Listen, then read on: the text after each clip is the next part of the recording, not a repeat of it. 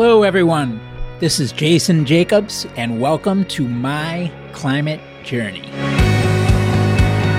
This show follows my journey to interview a wide range of guests to better understand and make sense of the formidable problem of climate change and try to figure out how people like you and I can help. Today's guests are Jonathan Goldberg and Julio Friedman, the founder and CEO and the chief scientist of Carbon Direct. Carbon Direct is a first-of-a-kind company that is scaling the negative emissions industries. They do that in two ways. One is almost like a financial advisor that works with companies, and primarily today, the big companies, to help them to allocate their negative emission spend across projects, identifying high-quality ones that will best address their unique needs. And the second piece is around investment, deploying capital in negative emissions companies that tend to be further along and ready for scale.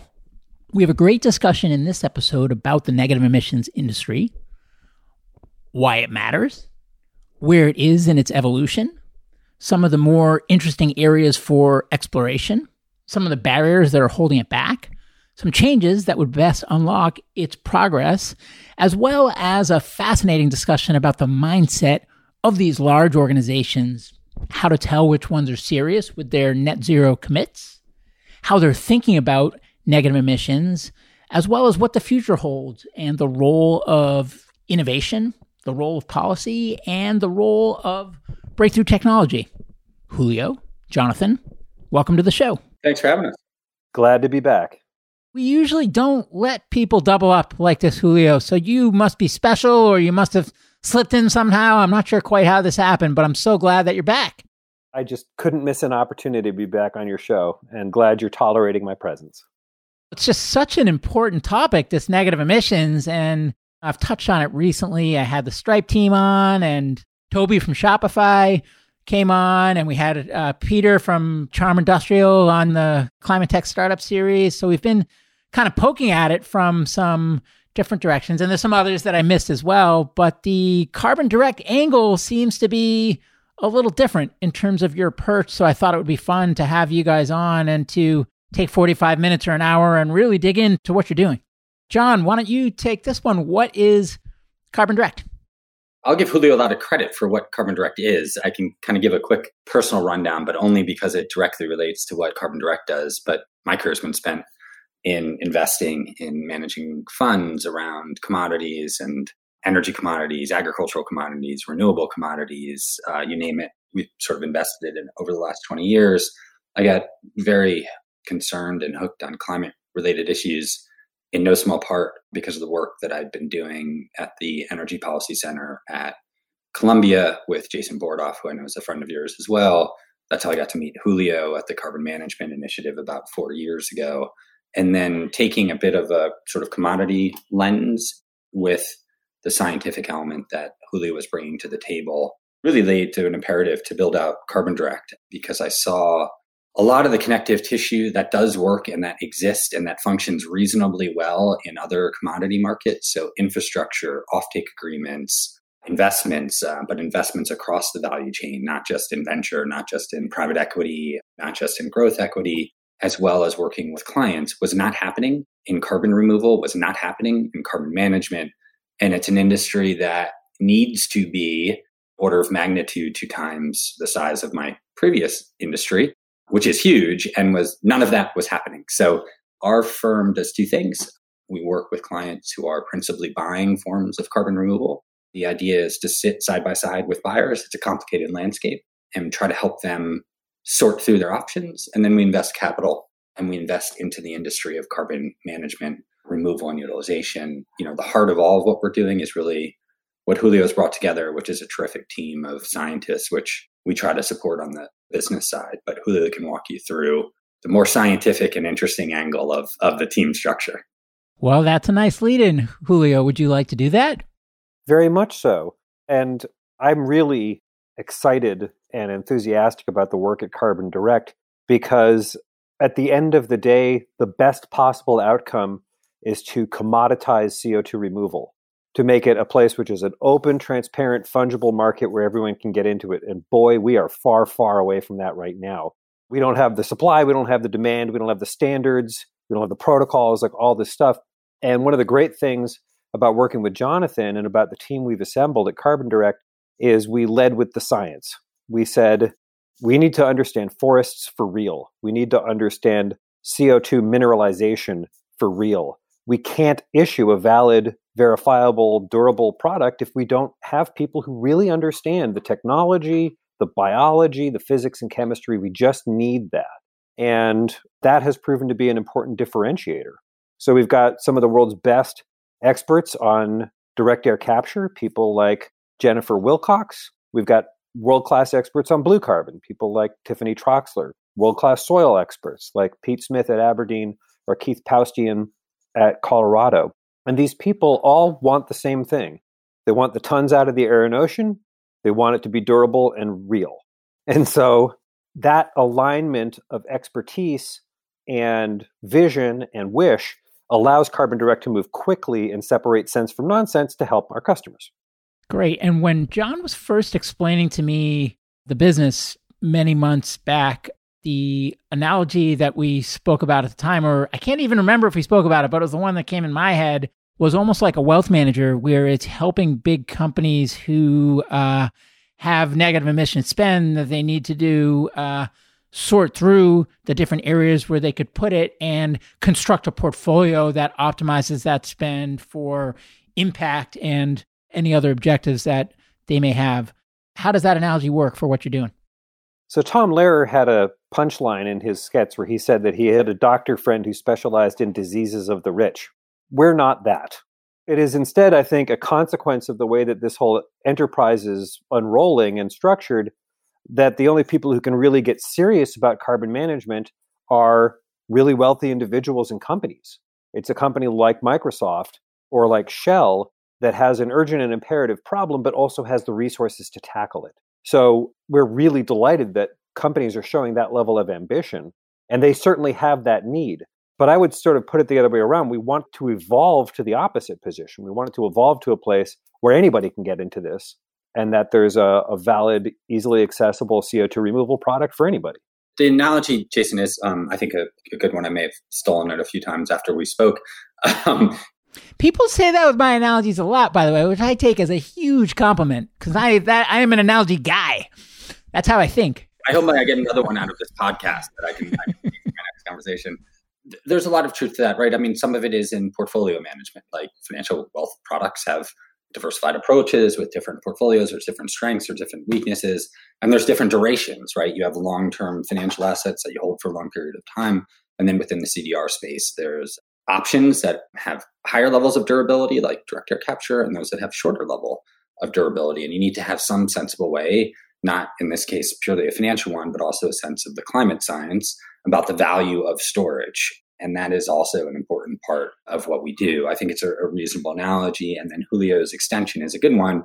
Right now, this is difficult work to do. The products are new. They're hard to understand. They take a very tailored approach to doing it. Our goal as a firm is that if we do a good job, we will be great customers to the suppliers of carbon removal and make it easier for people to participate in the market over time. And that is actually similar to the management model that you described. So maybe since it sounds like you have ambitions well beyond your kind of entry point here, it'd be good for sake of at least this initial part of this discussion to talk about where you're focused today. And then we can kind of come back around to maybe how this evolves and staging and things like that. But today, what type of company makes a good prospect for Carbon Direct? We're working with 10 companies right now. The companies themselves are quite large. The CO2 footprint is about 650 million tons per annum among our client base, which is roughly equivalent to Korea.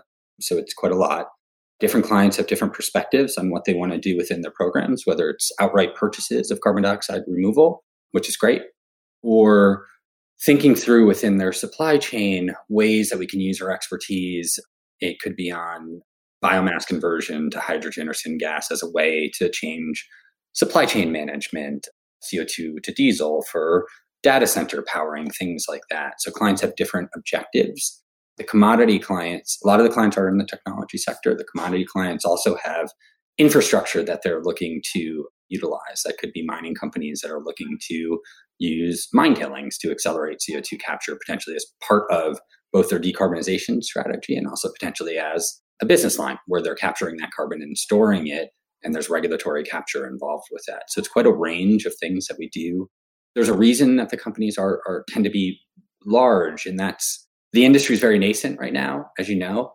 It is very easy to get excited about certain things that are going on in the market, but underestimate the scale that we really need to make any of this work.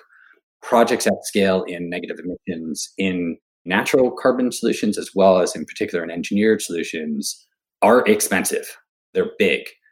They're capital intensive. They have uncertain revenue lines. Our view has been that if we are able to work with companies that have significant levels of carbon demand or are significantly sort of punching above their weight in terms of spend relative to carbon emissions, and we have a few who really are doing that, we could make a difference getting the supply chain bigger. And that's why we've taken this particular track. And then for the companies that you work with, so it sounds like you do different things, but one piece is if they have spend, it's helping them purchase the right projects. What is that, the lion's share of what you do, or is that just kind of one slice of a portfolio of services that you're delivering for these companies? I'd say it's one slice, a critically important slice of what we're doing. As you know, and as Julio's talked about on your previous podcast, and consistent with our team and with all the science, we are not getting out of this mess without wide-scale carbon removal, in addition to carbon management. We've got some special expertise in CDR, but we need to work with clients where clients are. A lot of companies have made very strong CDR commitments. That's great. We are doing those. Others have said they're simply not doing it, but they have significant room to run in meeting their, whether it's 2030, 2035, 2050 decarbonization goals. And if we can accelerate that process, there's some good in that. Let me add something there too, which is sort of a Margaret Mead anthropological thing. One of the things that I think we've been pleased with is how sophisticated most of the companies we work with are. Like, they enter with a really deep level of understanding about the climate and the science and what's available. And it's part of the reason they've come to us is because they've actually gone through sort of many, many tiers of thinking. And we're like, okay, well, if we want to get this done, we need some help. Who can we go to? And even with that level of sophistication, there's cognitive dissonance where they will say, like, we understand that to do the job really costs a whole lot more than $10 a ton, but we only want to spend $10 a ton. So even though we know it costs a lot more than that, what can we do knowing that? And we do our best to explain, like, we are always seeking low-cost, valid, verifiable, durable removal, but there's only so much of that. And so the rest of the stuff will cost more. That's why we talk portfolio all the time. And they're comfortable with that way of thinking. They're like, we understand that our portfolio reduces cost and reduces risk. Excellent. Back to that point about $10, can't we do it for 10? And these are the most sophisticated people are saying that they know that it costs more, but they're still asking if they can get it for less. And I think that's sort of where the market's at right now. And I don't begrudge anybody in any of that. Like, I absolutely get it. Many of our customers who are, say, big tech companies, they say, look, we could pay more, but we don't want to just pay our way out of this. We want to evolve the market. We want to grow supplies. We want to develop standards. We want to learn as a community, because otherwise we won't get to where we need to be either. So if we're going to pay more than a minimum, or that we're contemplating today, we want to make sure we get these other things as well, that we get the learnings or the findings or the standards or the growth that will help us get there. And so everyone is kind of feeling their way through this landscape. And we feel that part of what we do as a company is help them wherever that is.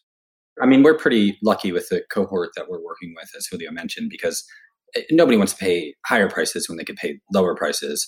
But we do have clients that are willing to pay quote unquote high prices. And again, it's sort of all relative, right? So it's a high price, but only relative to prices that have been artificially low and haven't accomplished much for a long period of time, using the phraseology of a high price.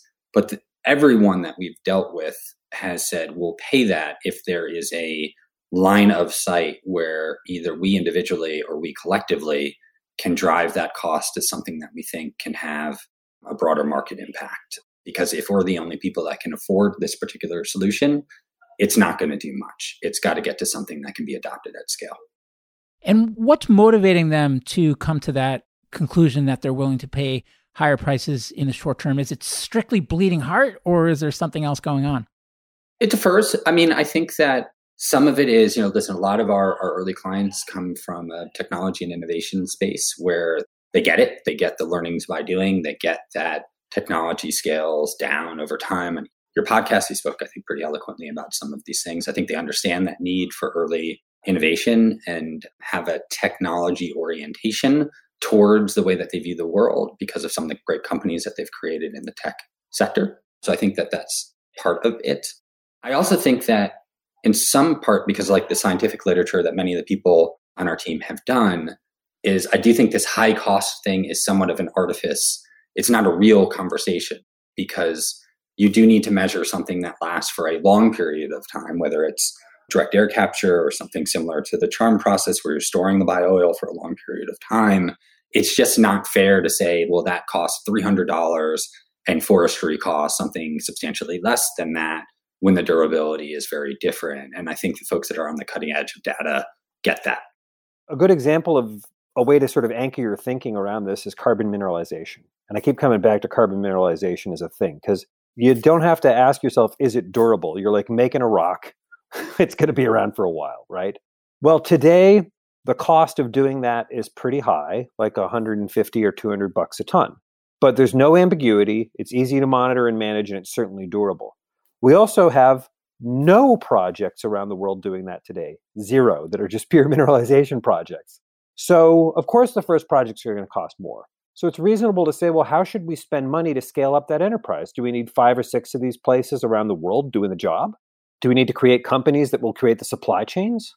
Do we need to invest in more science first? We know that's a big prize. There's gigatons in carbon mineralization, but how do we get into that space? And so for most of the people we're talking to, it's not the actual dollars. They want a line of sight to the cost reduction. They want a line of sight to the scale up. And so whatever the topic is, whether it's mangroves or carbon mineralization or bio-oil injection, like it's always the same topic. What's the line of sight to getting stuff done? I guess switching over for a moment to the supply side, how do you think about that landscape in terms of how many buckets of things, areas are there that you evaluate? Are those fixed buckets, or is it constantly changing? What are those buckets? What are some of the areas you're most excited about? I mean, that's too much for one question, but I guess take that anywhere that you will. One of the things that we've been pleased about is that the more we work on this space, the better some options look. I think we were sad to discover that the really good forestry stuff, the stuff that was auditional and actionable and like verifiable, was a whole lot smaller than we had wanted. But as we're looking, we're finding more and more of that stuff. A complement to that is, though, something like blue carbon. We're talking about mangroves or deep ocean entombment of carbon and stuff like that. When we started this, we were like, yeah, that's not ready for prime time. We're about a year later, and there's actually stuff that looks interesting. There's companies that we're working with. There's projects and offerings that we think are valid. There's still questions about the term and the monitoring, and we want to understand those things. But a year ago, we would have said, I wouldn't look at that. And now we're looking at it. Same thing with something like peatland restoration, where we sort of said, well, is that just avoided? How big a prize is that? I think we're convinced now that there's a pony in that has a real opportunity not only to avoid continued emissions, but to reduce and then ultimately remove carbon, and that the action plan and the costs look reasonable in a way that we didn't originally think. So this voyage of discovery has been a good one. We're finding more options as we go. Do you find that as you go from client to client, and I know I'll try to stay away from asking specifics about any one client that you can't talk about, but just in general, is the recipe the same? Are the solution stack ranked the same? Is the fruit the ripest the same from a solution standpoint as you go from client to client, or is it all over the map based on what their specific unique needs are? I wouldn't describe it as all over the map, because the principles that we're applying to things are, as Julio described, valid, verifiable forms of carbon removal. There isn't that many options out there that actually do that, which limits sort of how far along the map one can go. I do think that there's some legitimate differences of opinion in terms of certain clients don't want to involve engineered solutions. They don't think that they're going to scale. They don't think that the cost structure is going to go down over time. And they're more comfortable in the, broadly speaking, nature-based solutions or ecosystem management. I'm not sure that we fully agree with that view. We've got a team devoted to study direct air capture. We spend a lot of time with these folks explaining how the cost curve can change over time and the durability of it. But at the end of the day, it's their capital. It's their corporate program that they're looking to implement. So we implement the best nature-based solutions that we can find. So high quality forest projects, high quality soil projects, and the like. Other firms are quite open and public that they're technology firms. They want to be supportive of the engineering curve. They believe that engineering is the way that's going to solve. As climate gets warmer and warmer, it's going to be increasingly difficult for some of the natural carbon solutions to maintain their carbon benefits. And they want to be more on the engineering curve. So there is a difference of opinion, but it's not wildly divergent, because the principle of taking a ton of carbon and storing it for some durable term, right? We don't say permanent because nothing is permanent, and that would rule out essentially all of the nature-based solutions, which we think would be a big mistake, but durable. The only projects we would ever recommend to anybody, we would not recommend and work with things that we didn't feel hit that filter, and that is not an infinitely wide universe. And it is also the case that many of the customers who come to us, even if they want to invest differently or pursue a specific path, one over the other, they're often asking the same set of questions. So they want to understand something like regenerative agriculture. They're like, we're hearing a lot about regenerative agriculture. What should we think about it? And our answers are kind of the same for all those people. We're enthusiastic about regenerative agriculture. We're not sure that you get any tons. So if you want to invest in a regenerative agriculture company, like, there could be a lot of benefit to that in terms of increased farm yields and ecosystem health and water quality and all that other stuff. We want, from our perspective, to think hard and clearly about whether you're getting CO2 transfer from the atmosphere to the biosphere to the geosphere. And if you're not getting that, then you should be working with somebody else, because we care about the tons. And that thought process proves helpful and salutary. Are all net zero commitments equal? I would say more than you'd guess. How's that for a waffly answer? First of all, if you're not making a net zero commitment, then you're not really thinking hard about what the future looks like. I understand why there's lots of companies that have not made net zero commitments. I'm not faulting anybody. But we all know that to stabilize climate, you have to get to net zero. And so the people who are leading in that space are leading, like, they're forward. We have not seen a lot of sort of greenwashing. We haven't seen a lot of people who are like, hey, net zero, piece of cake, and then we're just going to buy some offsets and walk away. Like, the people who have made net zero commitments are pretty serious about it. I would add to that, though, there's two other dimensions. One of them is time. Are you net zero by 2050 or are you net zero by 2030? That makes a difference, because you have to change a lot of different things. But it's a lot easier for a company that has, say, 10 million tons of emissions to reduce. It's a lot easier for them to say that than one that has 500 million tons, right? So if a 500 million ton company is making a net zero commitment for 2050, like, that's still material. But the second thing I would point to is, what are the increments between the net zero date and the present? So if you're a company like Dow, let's say, which is not a customer of ours today, they made a commitment for 2050, but they have a set of interim measures between them that keep them on that track. So the current CEO is still being graded on actions toward net zero on an annual basis.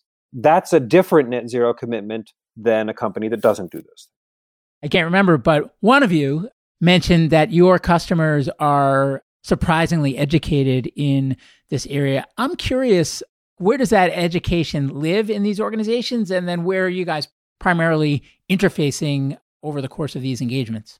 What level and what departments in the organization? It depends. I mean, something, Julio just mentioned, these targets mean different things for a company that emits 5 million tons versus 500 million tons, right? So if you're a technology company, likely have made great progress within your sustainability office, so there's a chief sustainability officer, and have made, for the most part, what they've done with renewable power purchasing has been pretty phenomenal over the last couple of years.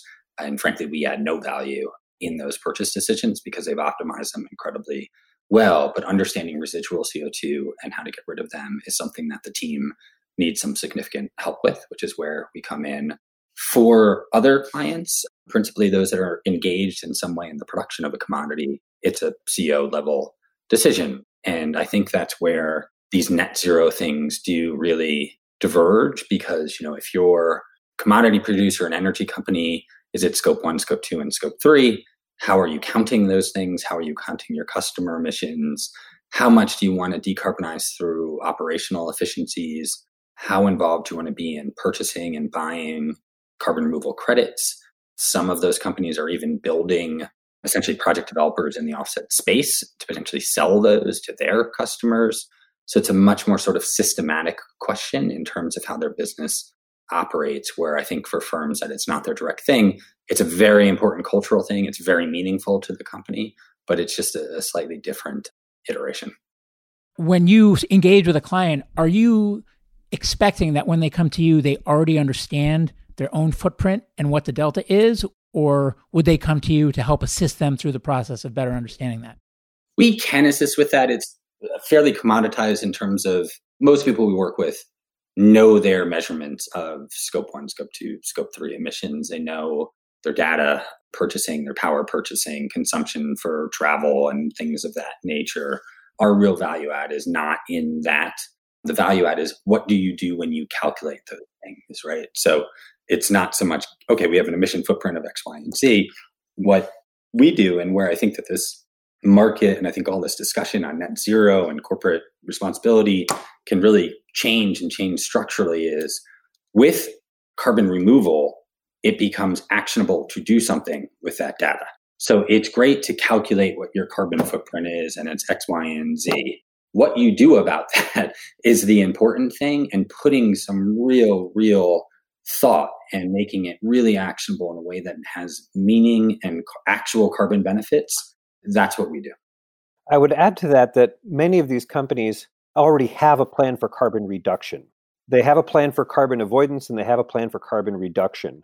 And those are kind of ballistic. And that's being driven by a C-suite decision. It's being driven by the CEO or the chief environmental officer or the senior VP for sustainability or something like that. And they're already down this.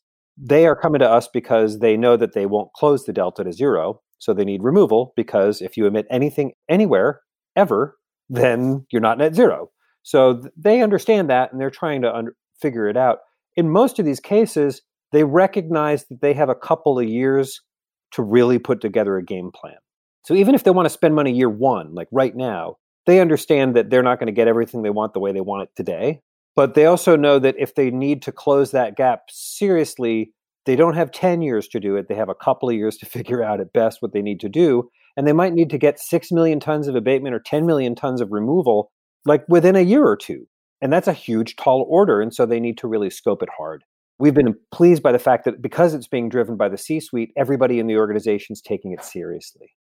And what is your stance as an organization on offsets? So the word offset is fraught. And part of the reason it's fraught is because there's a history of bad outcomes associated with offsets. The flip side of that is our core business is CO2 removal, which is what a lot of offsets are supposed to be about. So the question is a little bit like, do you still beat your wife? Like, it's not the way that we think about the work. If there are good offsets out there that are valid and verifiable and durable, we're interested. But for us, it's not about whether or not it's really called an offset or whether or not people would consider it an offset. It's where are the tons? And I would say that there have been a bunch of bogus offsets. There have been a bunch of stuff that's been sold and traded that is not valid, that is some counterfactual, that is not additional, that is built on a platform that's leakage. And we assiduously avoid that stuff. We want to avoid that. Like, we want to avoid all that terrible stuff. But in fact, there's usually good actors out there somewhere. And they would consider themselves to be an offset provider. And as far as we're concerned, if it's good, whether you call it an offset or not, we don't care, because we just want the quality. I don't know that it makes sense to be pro or con offsets. If there's something that is called an offset that provides for a measurable, valid, verifiable form of carbon removal that doesn't do any harm to ecological systems, we're for it. And we recommend that it's purchased. History, experience, and the literature suggests that the failure rate within the offset market is high. And by high, I mean nearly 90% high. That's consistent with the evaluations that we're doing, and that's the historical nature of the game. But we don't think it's that helpful to just be critical about the history of these things without offering anything. So what we try to do is, including with folks that are offering offsets, is work with people. If there are projects that we think look good, but maybe they have too high of a baseline, maybe they're underestimating the amount of leakage that's associated with the project. Maybe their buffer pool is in a difficult location because of fire risk in other areas.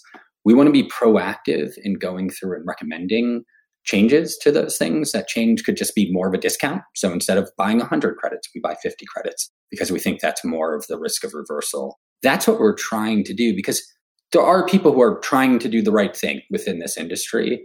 We view our job as trying to help that along. I mean, our goal is to be a big customer. We want to be buyers of stuff, right? We want to be buyers of valid, verifiable forms of carbon removal. And we think we do that much better by working within the system than just being overly critical of what's happened.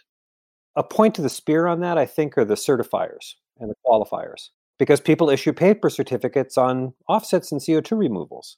And sometimes they have a process in which they say, well, we're building the renewable plant we said we were going to build, so we're doing the thing we're going to do, and that's okay. We look at that and say, building a renewable plant doesn't remove CO2, so we wouldn't consider that to be valid for our business. The certifiers and qualifiers are in the process of improving their standards. They realize that some of what they've done in the past may not be what companies are looking for now. And so they're in the process of coming up with a better methodology, with a better protocol, with a better set of standards. We applaud that effort. It still may be at the end of that what they offer as a certificate is still not good enough for us, in which case we wouldn't take it. But like Jonathan said, working within the system raises the floor. It raises the quality of the whole ecosystem, and that's sorely needed. So I'm going to say something as a statement, but really it's a question to test my understanding of it. So basically, there's potential negative emissions projects, and some of those could be packaged as offsets and some of them not. And then there's offsets, and some of those might be negative emissions projects, and there might be other kinds of offsets as well. I think what I'm hearing from you guys is that you focus on negative emissions, and whether something is an offset or not is not a factor. The factor is whether it meets your quality bar and your criteria, and you're not allergic where those two things align, but you also don't need that certificate in order to feel confident with your process. Did I get that right? That's a good description.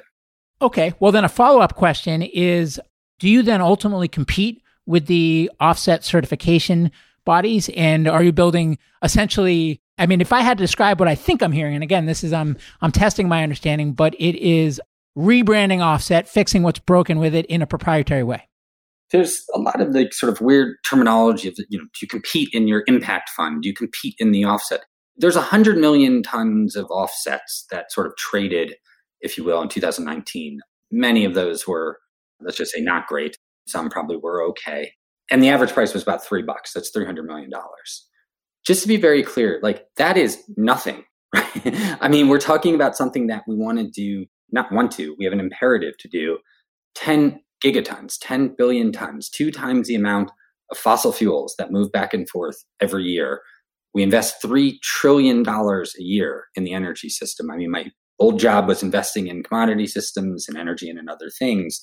We are so far below the scale of where we need to go that sort of quote unquote competing in the existing offset game, if you will, is not an interesting thing for us to do.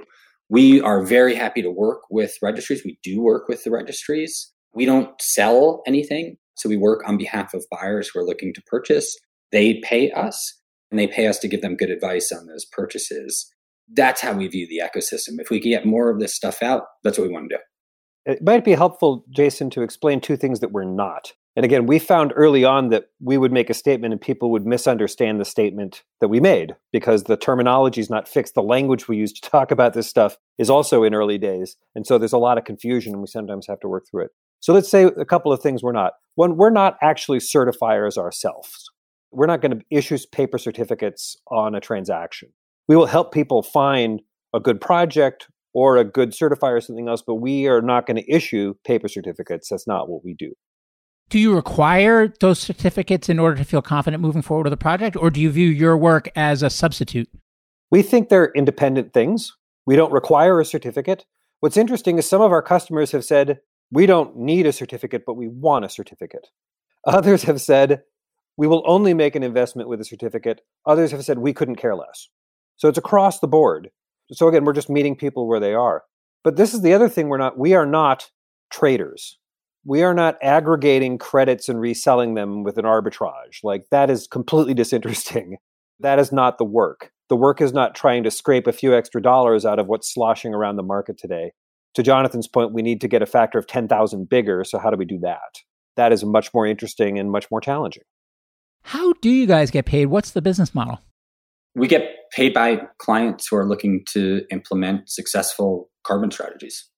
And is that I know how a traditional, like, to go back to that wealth manager analogy, it's like a percentage of assets under management and there's no other fees that change hands unless, I guess it gets more complicated than that if they have their own products or whatever. But with you guys, is it more like a strict kind of hourly or retainer-based consultant, or is it some percentage of spend?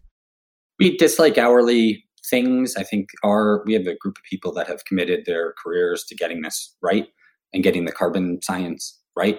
So if we're doing a project and it's there's 20 hours of work and it requires 21, this is not a group that's interested in stopping. So no, we don't do that. We work out arrangements with clients that fit for their objectives. Some of them are more intense, some of them are less intense, but we make it work for folks. Yeah, and I definitely wasn't asking for specific numbers. I'm just trying to understand where the incentives lie. What I would say is that this is a tee off to Jonathan. There's a completely other thing we do, which is we have a fund. And that fund makes investments and generates a return. And that is part of what Carbon Direct does. That is a good segue. It's also a way to change the subject, but it is a segue. So in terms of that fund, can you talk a bit about the fund size, the source of capital, and the thesis there? Sure. So we've got a $100 million fund. The source of capital is from the general partnership and other investors. Are those individual investors or institutional investors? Mostly institutional investors. The thesis is we invest in carbon management, carbon removal, carbon utilization into products, things that we can have a tangible measurement on that could be a net negative, but it could also be a conversion. It could also be an abatement, but there's some numerative amount of carbon that we are doing something with in a commercial way. So we invest in things like point source capture companies, conceivably in direct air capture companies, although we haven't made one yet. And we invest pretty heavily in CO2 utilization and CO2 conversion. So basically what we're looking for are companies that we don't do venture. We like companies where people like Colin, Julio, Jennifer, Stephanie can get into the weeds of a scaled operation, because these things are vastly different between the sort of lab phase pilot project to getting to scale. We like things that have already raised some capital that we can get our teeth into, and they're on the precipice of commercializing. They have a client, they have multiple clients, and they have revenue ability through both merchant markets and potentially through regulatory capture. So typically, how many investments are you making a year, and what are the guardrails in terms of check size and stage? Portfolio would be between 8 and 10 companies, roughly $10 million each, maybe a little bit more. This is an industry we think ultimately is going to need trillions of dollars of capital in the project finance, project development world. What we're trying to do at Carbon Direct, right, is in some ways provide that connective thread between demand side. We don't invest in venture, but we work with a lot of the early stage companies to get them customers. We want to get them clients. We want them to be selling their emissions or their carbon to someone, and we can be helpful in that regard. Right now, we're putting money in the growth equity phase because that's where we think we can make returns. It's been de-risked a little bit, but the returns are still healthy because late stage, quote unquote, clean energy investments right now have very low rates of return, and things where we really need the money, which is, we think, where we're investing, there's still somewhat of a shortage and I think a higher return on capital to come. That may iterate and change over time. So as we continue to grow the business, there may be projects that need to be built, more offtake agreements, long-term commodity things that need to be done. But right now, we've got a pretty focused fund. And when you took in LPs, was it with the expectation of market-based returns? The concept of market-based returns is always unclear to me because I don't know what the baseline is from that. We underwrite to commercial returns. So we underwrite to a 5x gross return on our capital. We've got a 10-year horizon. We we mandate things that underwrite under those scenarios in the current market. By the current market, I mean existing legislation like 45Q that we know that the company can qualify for and has a value proposition underneath, or existing merchant markets, which do exist, for CO2 conversion and CO2 use. We like things that, while they're already underwritten for those, have potential upside scenarios from more pricing of CO2. That could be from regulations or voluntary purchases. And in all of our investments, whether it's through the technical expertise of folks like Jennifer and Julio and the rest of the team, or through our advisory work, we found that we've added strategic value to those companies through that business and connectivity. What do you think of the word additionality, and how does it apply or not apply to your efforts with the fund? Let's start by saying that we care about additionality quite a lot in thinking about advising our customers and building a portfolio. So one of the things that we are not fans of generally is avoided deforestation, because we think that's basically a protection racket. It's not, and it doesn't really add more tons of removal. But in that context, a lot of the things that we are focused on is stuff like areas that have been devastated by fire that will not easily grow back on their own, where the additionality is clear. Or something like a marginal or degraded land where additionality is clear. Something like bioenergy with CCS, like that's clearly additional. It's like you're paying a lot of extra money to get the removal piece that you wouldn't get any other way. So we think about additionality in terms of how we build the portfolio quite a lot. In terms of the investment, I'd say that we're still putting our brains together here, but we're not thinking so much about additionality as we're thinking about sort of what's necessary to build the total enterprise. What are things that we know are going to be important? So when we look at something like a CO2 utilization company, we're looking at that not because we get necessarily a huge amount of tons of removal from it, but we look at the CO2 utilization companies like that will be part of the ecosystem that's necessary. I'm going to steal that one. Like John talked about stealing an analogy from me, but that answer I'm actually going to steal for my investing, because I think that does actually reflect what we're trying to do with MCJ Collective as well. But I didn't mean to cut you off, Julio. I was just excited. It was a good answer. I mean, listen, I think additionality is 100% part of the advisory business in that, for example, if there's a reforestation project that might be doing some good things, but is already paid for by a government agency, and then ask for money from a client that is non-additional, it already exists, you're doing it again. I don't think additionality is really the right word for the investment space. I mean, they're additional in that we are building stuff, right? They are new facilities that are coming along. Connectivity, I think, is important, right? So we like to think through the ecosystem of, all right, if we're doing a point source capture company or a direct air capture company, what else is needed? Well, maybe it's a material company that can speed up the absorption process. Maybe it's pipeline, maybe it's trucking infrastructure, or maybe it's an end market for that CO2 that's being captured that we're not thinking about right now. Cement's an obvious one, but it could be aggregate or something else. So we like to think about the portfolio as different ties in the sort of carbon universe, if you will. I'm not sure that falls directly under the additionality definition. One last example of something that I think suits that sensibility is we look at biomass conversion. Biomass conversion is not automatically removal, but something like fast pyrolysis is going to be really important in a net zero world. And so we're trying to say, well, is there a good fast pyrolysis company out there that we would want to invest in? Now, given that you have a fund and you also have this advisory relationship with the big potential buyers, how do you manage conflict and maintaining your objectivity? Yeah, I mean, we're not invested in any companies that have been or are being considered by our clients. It's sort of a different thing. It's a different part of the landscape. If that were to change, we would obviously make folks aware of that. It's not currently the case. I think the one thing I would emphasize on that point is I think the folks that are actually approaching this sensibly get that all parts of this market need to scale. So Microsoft very publicly is purchasing carbon dioxide removal and is investing capital into the ecosystem. Amazon has an investment fund and also has carbon-related goals. The oil and gas companies are investing heavily in some of these areas and also are purchasing. Shell spent hundreds of millions of dollars on offset acquisitions, so getting project developers, in addition to their own goals. So I actually think anybody who takes a hard look at what needs to be done, if we're looking at the big picture of not, near-term business objectives, but the long-term climate objectives, none of this is happening if we don't scale demand orders of magnitude higher. None of this is happening if we don't scale the capital that goes into the industry orders of magnitude higher. And we think we have a team to do both. That was surprising to me that you said there's not alignment between the companies you're investing in and the companies you're recommending. If you're investing in the companies that are further along and more mature and you're dealing with the giant companies that have the huge spend that they need to deploy. Where does that miss the mark? Why isn't there more alignment there?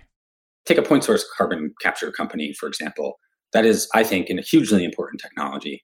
There's 70% of the economy that we really don't have a good answer on, that we think we can get point source capture down to about $35 a ton, which on a levelized cost of carbon abatement basis, which is Julio's favorite acronym to use and is a good way to view both policy and investments, is like 70% of the economy. But that's not negative. That's not something that would go into a negative emissions portfolio for a client. It's avoiding flue gas emissions. I think it's a highly commercial thing to do. So do you avoid negative emissions purchases with the fund or investments in companies that have negative emission solutions? We would invest in them if we found an opportunity that we thought was appropriate. And if we did that, we would let folks know that we're working with that we had. A corollary to this is that, and this is actually a gap in the ecosystem, we are not investing in projects. So there actually is a real need to develop and scale projects that do the CO2 removal, whether it is a tree farm or whether it is a mineralization site or whether it is bio-oil injection. Like, there needs to be investable projects out there. That is not something our fund does. We just don't do that. And frankly, there needs to be more risk capital going into that space because there's not enough projects to purchase. So there needs to be the companies, there needs to be the projects, there needs to be the demand, and there needs to be the protocols, and like all of this stuff has to come together as we go. And it's whether or not we wish it was different, that's the work. So we got to do what we got to do. And Julio, if you look at the negative emissions landscape and you are dealing with a client, let's say, that has no constraints and says, we trust in you and we just want to do the highest impact stuff. We have no bias towards engineering versus natural or engineered versus natural versus anything else. Where do you think the fruit is the ripest? And then what are some kind of longer term, more promising things that are earlier along that you're also excited about? So as unsatisfying as that answer may be, we really always think about it as an all of the above. It's sort of like saying, should you go work in government or industry or academia? Well, I've worked in all three of those things, and there's great jobs in each of those sectors, and there's terrible jobs in each of those sectors. So you can't ask really to answer that question well. What you want to say is you want to get a good job. So I see really good things to do in direct air capture in terms of scaling up companies, in terms of reducing their costs, in terms of investments to get projects on the ground. But I see the same thing in biomass carbon removal. And I see the same thing in peatland restoration. And we know that we need that to get to 10 gigatons anyways. We need each of those things. So I would almost reverse your question back to you. I never think of this as an either or. It's always, I want something from every phylum. Like we need big wins across the entire ecosystem. So if somebody came to us and say, hey, money's not an issue, here's a $120 billion check, how would you invest it? We wouldn't put it all into one thing. We put it into a handful of things across the ecosystem that we all think has the highest validity and has the highest chance of success. There's micro and macro reasons, right, to not go all into the ripest fruit, so to speak. So on a micro basis, like, there's not enough of any of these things to do that in. So if a client came to us with a significant carbon footprint and said, hey, 2021, I want to be carbon neutral and I want to use direct air capture. Well, you can't. There's not enough. There's not enough capacity in the market to fulfill those. We're involved with all of the DAC companies. They're doing great work. They're scaling. More projects are going online. We're helping offtake agreements get going. We're excited about those things. But anybody with any volume is not able to purchase it purely through engineered form. So it's not achievable in the current market. There's just not enough of it.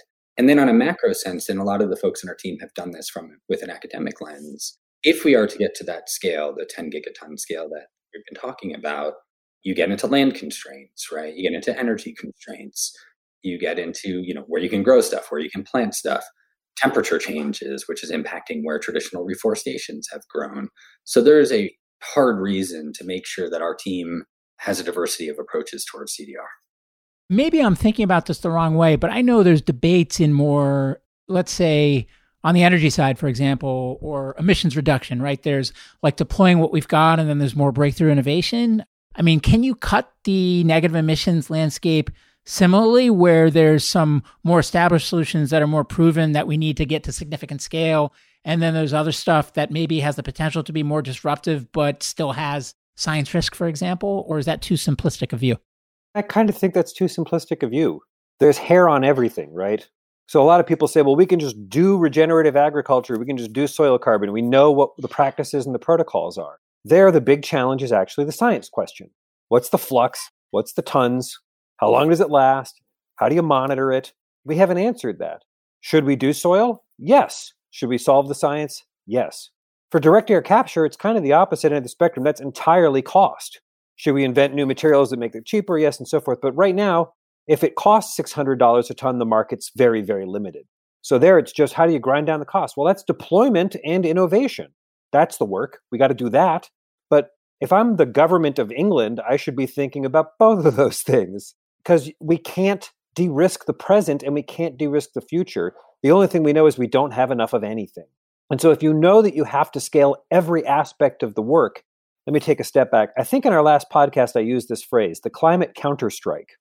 Imagine if in World War II, everybody said, well, we've contained the Nazis. That's good enough for everybody. It's like, no, we have to push back. We have to have a counterstrike in which we reduce the emissions we've already emitted.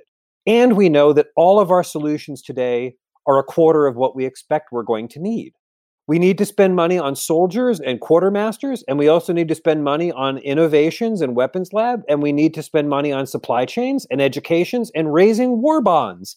That's the work. The climate counterstrike requires an offensive on every level and on every front. And what we're just trying to say is, well, we can be in part the pick and shovel company for that. And we can make sure that money is well spent in that endeavor. Well, Julio, last time we talked, I think it was not too far after 45Q came into being. And I remember that you were pretty excited about that as a potential accelerant from the policy side. I don't know if it's been 9 months or 12 months or 15 months. I lose all track of time, especially in this pandemic. Maybe it's been longer. But how are you feeling about 45Q today? So I'm actually feeling pretty good about 45Q. There's a couple of reasons I feel good. One of them, the IRS guidance finally came out. That's been a labor of love. But now companies actually know how to think about it and how to invest. Second, the IRS has discovered in 45Q a bunch of companies that were doing a bad job, that basically were trying to get the credits without doing the work. That was about 10% of the total credits. They found them and ferreted it out. The system's working, actually. So that's pretty good. And third, in our current political landscape, which, we don't quite know the outcome of the election yet, but it looks like it's going to be a Biden presidency and a divided Congress. 45Q augmentation is something that looks actionable. And I think that the tax equity exchange people are starting to understand it better. It's entered the vernacular in a way that I could not have anticipated 3 years ago. I think that people are getting it. And my hope is that in the coming year or two, not only will it be extended, but it'll be enhanced. And the specific enhancements will include more money for stuff like direct air capture, or will include provisions for stuff like carbon mineralization. We'll see what comes. And my last question is just, I guess, stepping outside of the work that you're doing or any one particular technology or your clients, just kind of looking at the overall landscape. If you had a magic wand and you could change one thing that would most speed this up and help us get this negative emissions stuff underway at a bigger scale faster, what would you do? What would it be? Maybe I'll ask that to each of you guys separately. I'll answer it in two ways. One, I think what we're doing with the voluntary market is important because it's given a kickstart to some of these industries. I think that's important to get them off the ground, prove that something's there. We do really care, though, about the big picture in terms of getting to that large scale, not just things that are commercially interesting to us and maybe some companies can make money off of, but that bigger picture. And for me, that's really price security in regulations. So it's not just like a high price for carbon or a cap and trade we love the low carbon fuel standard. It's phenomenal. It is stability in that price, because where you see real investment going is in non-sexy and sometimes zero returning assets that have price stability. And there's a lot of capital that wants for green energy, central banking, sovereigns that want to go into that marketplace. But we have to de-risk the enterprise, and you can only do that with secured revenue lines. That is the gating factor. I would have a complementary sort of sensibility around that. I agree with everything John said. I think about the world in a slightly different prism, and so the actions that I would ask for with my magic wand would support what he said, but would be specifically different stuff. So one example of something with a magic wand, if I could get governments to just start buying this stuff, if they would just said, hey, we're going to procure 200,000 tons of CO2 removal in 2021, and we're going to double it every year for the next 10 years, that would create a secure supply demand that would allow companies to be able to get investment and scale, because there would be a contract out there from the government. This is how we've always done clean tech innovation. It's always started with government procurement. So why not this? Like, that would be helpful. Alternatively, if you wanted to do it with a regulatory measure, just say, hey, we're going to go steep and down and fast. Like, we're going to have a whole bunch of CO2 reduction and removal. By the way, valid, verifiable CO2 removal is a compliance option to your regulation. Then that would send the same market signal that would give price stability in the market. And it would scale the enterprise in a useful way. In both cases, you want enough price security so that the low carbon fuel standard is a great example of that. Right now, it's trading at about $200 a ton. It's been that way for 18 months. That's awesome. Anybody who wants to invest for a capital intensive project is looking at a 20-year horizon. They got to know what the price looks like for the last 10 years, and they just can't possibly know that. So a little price security there would be helpful, and those kinds of measures would help. We've covered so much ground, guys. Is there anything I didn't ask you that I should have, or any parting words for listeners? I want you to ask Jonathan the question that you usually ask at the end of the podcast, and you asked me, which is, if you had $100 billion, how would you spend it? I would go back towards the technology agnostic revenue stream, not investment stream, to be made available to things that either remove or definitively abate carbon at a certain price threshold. And maybe you set that price threshold at different levels. But what I think the market needs, short of policy, right? Policy is what's going to sort of get this over the hump. And by the way, $100 billion is a lot of money. But again, just going back to scale, $3 trillion per annum in energy investments, $5 trillion is needed in new energy investments every year to get close to Paris Accord. So like $100 billion is not going to do that. But with $100 billion, I think you could get secured revenue lines for some direct air capture. I think you could get mineralization companies up and running. I think you can also do work in CO2 conversion into products where you could compress what Bill Gates calls the green premium, where things that have a lower carbon footprint in steel, cement, et cetera, that you know are going to be really expensive in first of a kind plants, second of kind plants, third of a kind plants, whatever, you can buy them, or you can pay that delta. So you can say, hey, the market's only willing to pay the commodity price for cement. I will pay the difference between the CO2 negative price or the CO2 neutral price and the regular price for up to $50 billion worth of cement. And you'll change that over time so that you'll have a decreasing rate where you're going to have to hit a certain threshold to apply. I think that would be hugely influential. Nice. Well, this was an amazing episode, guys. I have to say, we covered so much ground. As is typical, I learned a lot, but I leave with probably more questions than I came with, but that's just because we pulled on a bunch of threads that lead us to more threads, which is kind of how this stuff works. But I can't thank you enough for coming on and being so generous with your time, and wishing you both and Carbon Direct best of luck in the important work that you're doing. No, thank you. We love the pod and everything, so it's been great to chat. Always a treat. Thank you again. Hey everyone, Jason here. Thanks again for joining me on my climate journey. If you'd like to learn more about the journey, you can visit us at myclimatejourney.co. Note that is .co, not .com. Someday we'll get the .com, but right now, .co. You can also find me on Twitter at jjacobs22, where I would encourage you to share your feedback on the episode or suggestions for future guests you'd like to hear. And before I let you go, if you enjoyed the show, please share an episode with a friend or consider leaving a review on iTunes. The lawyers made me say that. Thank you.